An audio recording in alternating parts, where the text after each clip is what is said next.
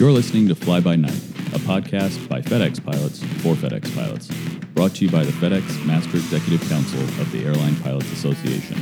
And now, here's your host, MEC Communications Chairman, Captain Chris Lee. My guests today are MEC Chairman Captain Dave Chase and Negotiating Committee Chairman Captain Pat May. Thanks for coming. Thanks for having us, Chris, and congratulations to the Communications Committee on an excellent opener video, and we hope all the pilots have taken a chance to view the video, and if not, they go to see your work on FDXContract2021.com website. Thanks, Dave. We've communicated about this before, but let's begin with what is a protocol agreement, and is there anything unique to this particular one? Hey, Chris, thanks. So the protocol agreement is traditionally at different Apple properties just used as an internal document between the two negotiating committees. It lays out and establishes many administrative and logistical issues and how we communicate with each other, but this one was unique. There was a desire early on that we saw through the pilot surveys, a desire to be focused in this negotiation on high-level items confirmed by the MEC. And what we wanted to do is not have a big mismatch between how we were going to approach this negotiation. We didn't want us coming in with limited sections and the company kind of showing up with a number of sections, really kind of overshadowing our effort. So the place we decided to start that discussion was in the protocol agreement. So that's the unique part. We actually achieved that with the company. They agreed to this focused methodology with a goal of obtaining a ratifiable contract within 1 year from our openers. So essentially May of 2022.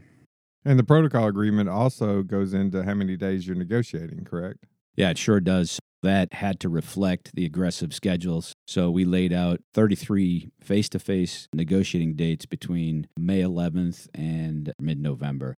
Obviously, we'll add more when we arrive in October, but it's definitely an aggressive schedule to keep us on a timeline that gets to a ratifiable agreement by the end of May next year. Openers were just exchanged with the company, and those openers are now available on the FDXContract2021.com website. Talk some about the process that led to creating this document. Well, we've talked about parts of it before, Chris, but I think it's important to remind the pilots that this started a couple years ago, and even back in around September of 2019, the entire MEC went down to Vallow Park to meet with Alpa National. We used some strategic planning resources, and the MEC created their own internal protocols for how they wanted to work together as a group, how they wanted to work with their negotiating committee and their subject matter experts. And one of the things they developed within that strategic planning is the use of survey data and input from those groups in how they were going to develop this opener document. Yeah, it's a great point, Dave. It did start some time ago, and from there we had to build upon that initial direction of the MEC. So we did that by continuing to survey to make sure we were staying in line with the pilot's priorities.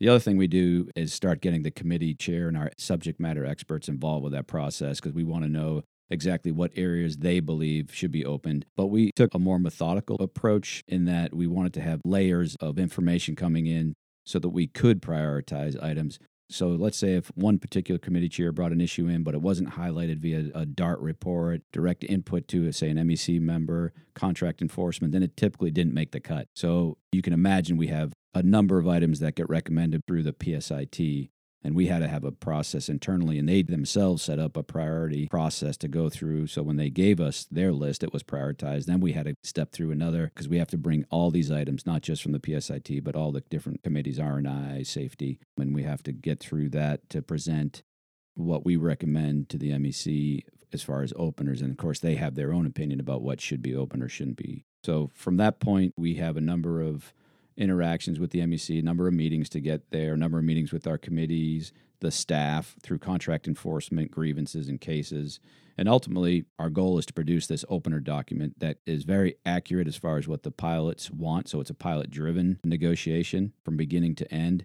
And the pilots have been clear in the surveys, especially with retirement. And that is clear, and the pilots have had an opportunity now to look at that opener document. And it's front and center. It has the most amount of detail in it of any other section in the opener. But it also reflects the MEC and the pilot's desire to be focused, and that's why we had a limited number of quality of life issues. And it'll continue through. One of the things that was determined is the MEC wants to continue to survey the pilots throughout negotiations, but we've seen some feedback that pilots are focusing on specific issues in terms of the questions.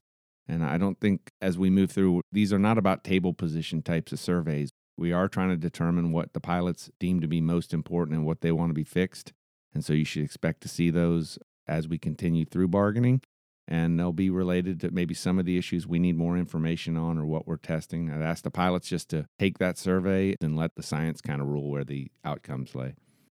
Well, let's talk a little bit about what the openers actually represent. Okay, well, the opener is just a starting point for the negotiating committee towards the goal that's been set by the MEC. I hope every pilot's taken an opportunity to see the goal. I think we've put it in a positive rate for quite a while. It's on the website we mentioned. I'll read it for those who aren't familiar with it. It's to establish an industry-leading contract that meets our members' focus priorities of enhanced retirement benefits and pay rates with targeted quality of life improvements.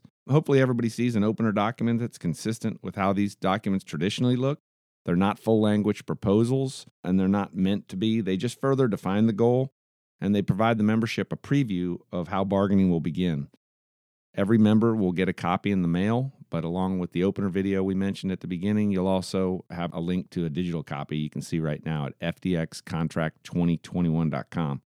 So I'll emphasize right now that the officers and the MEC, we have complete trust in our negotiating committee to achieve this industry-leading contract. This team didn't just show up.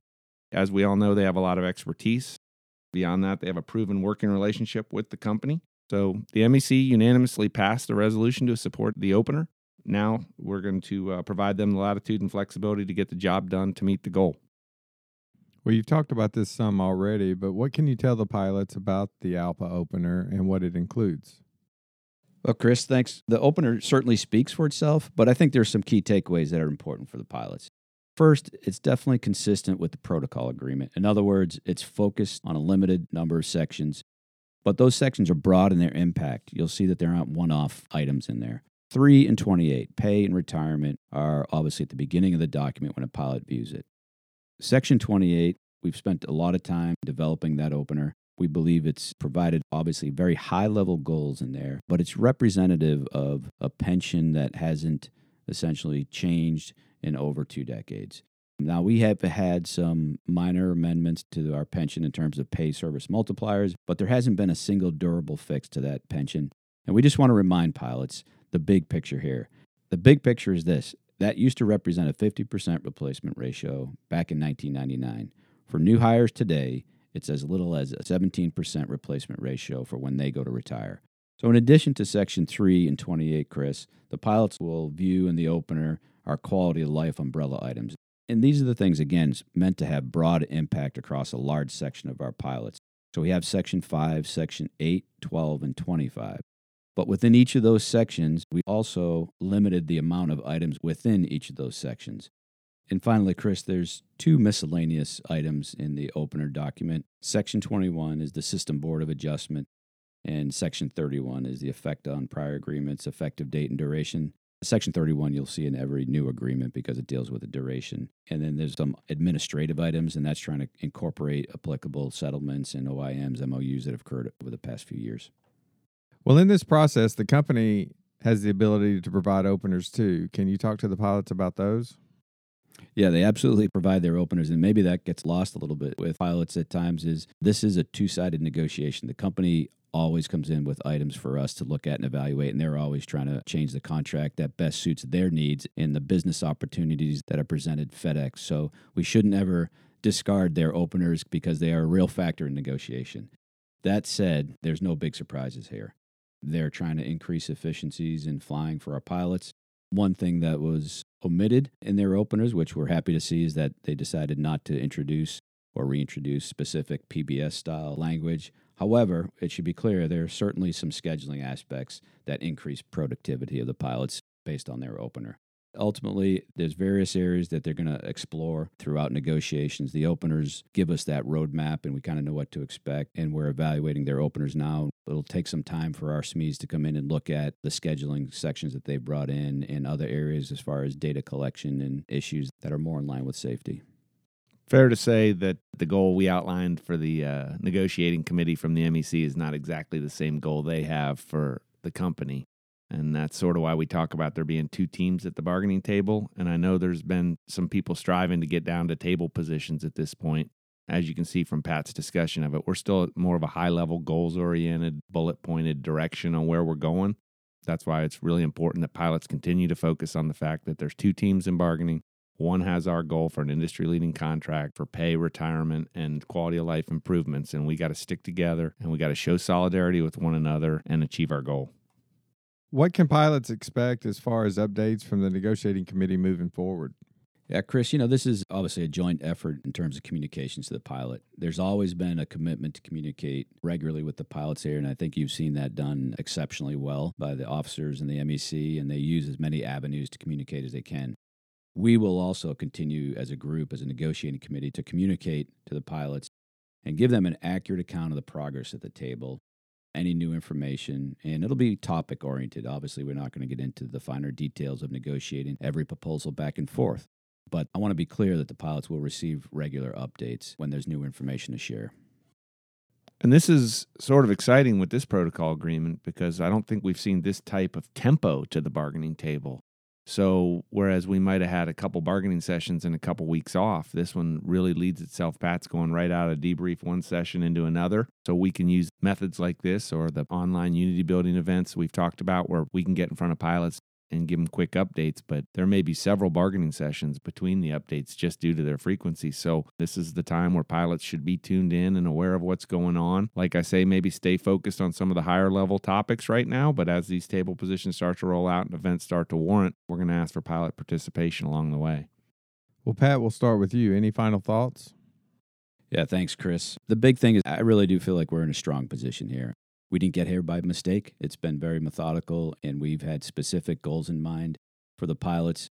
We're not going to be shy or bashful about those goals, and clearly retirement is at the front and center of that. And I think the pilots should understand that they're not going to see a TA without retirement having significant improvements across the board. The other thing I want pilots to reflect on is Dave mentioned earlier, and it's an important concept here as we move into negotiation, that there are two teams with this. We're in Section 6 bargaining. We really don't want pilots getting in trouble out there in social media. So I'd say, hey, just look, exercise some caution with online social media posts. The two-team concept is alive and well. Everybody's viewing those social media posts, including flight management. So we could use some support there. And I want to emphasize this, Chris, that the negotiating team has significant experience. We have professional negotiators that have decades of experience that come and join our team from ALPA National, plus our local attorneys here at FedEx that have been engaged and involved with negotiation with FedEx for nearly 2 decades. We're supported more than just by attorneys, however. We have another aspect of our negotiation that involves subject matter experts, and we bring in R&I experts. We have ERISA attorneys, and we have actuaries that we bring to the table. So the confidence there in my team is high. I have no doubt that we are going to perform at the table, but the confidence is driven and supported by the unified voice of the pilots. And when we negotiate with the company, we have to make it clear, and they clearly understand that our strength comes from the pilots' unified voice and their desires that are driven by these surveys and the MEC and the direction that we are given at the table. Dave, final thoughts? I think I'll just let everybody know we've had sort of a lot of these podcasts where we're talking about coronavirus, COVID, and the impacts around the world. The negotiating committee is one committee, and we're going to continue to meet all the challenges with the rest of the association as we move forward. But at the same time, I think the economy and the preparation we've put into this bargaining cycle are going to yield positive benefits. And I hope as sort of we see the masks coming off and the economy opening up and the vaccines happen, I hope some of that positive energy, people will look around and take a look at some of the things the association's been able to accomplish concurrently. So not minimizing the challenges of what we've faced over the last couple of years here, but at the same time, we've put ourselves in a very strong position financially within the association. That speaks to the hard work of not only the secretary-treasurers we've had over the last couple of years, but the MEC and our volunteers who've been willing to do a considerable amount of work without the flight pay loss they might have received in the past. So financially, we're strong. The economy's strong. Our company is strong. And I would put that in the same position of we faced other challenges in the past or bargaining cycles where some of our fellow pilots around the industry were facing contractual difficulties faced by the economy. But the payroll support program that ALPA put these other contracts in place where we have a place to pattern bargain from. So the union's strong. The other contracts are strong around us. We have an excellent negotiating team. The MEC is working together well. We're going to have an opportunity to have more pilot participation with the economy opening back up. And I think, like I complimented you on that video in the front, I think you can take a lot of positive energy from that video and the work our pilots have done They deserve this contract. They need to stick together like a team, and we need to go out and earn it together. Well, thanks again for coming, and thanks for listening. If you have any questions, go to fdx.alpa.org and utilize the Dart link. For contract information, go to fdxcontract2021.com. And as always, be safe out there, and we'll see you next time.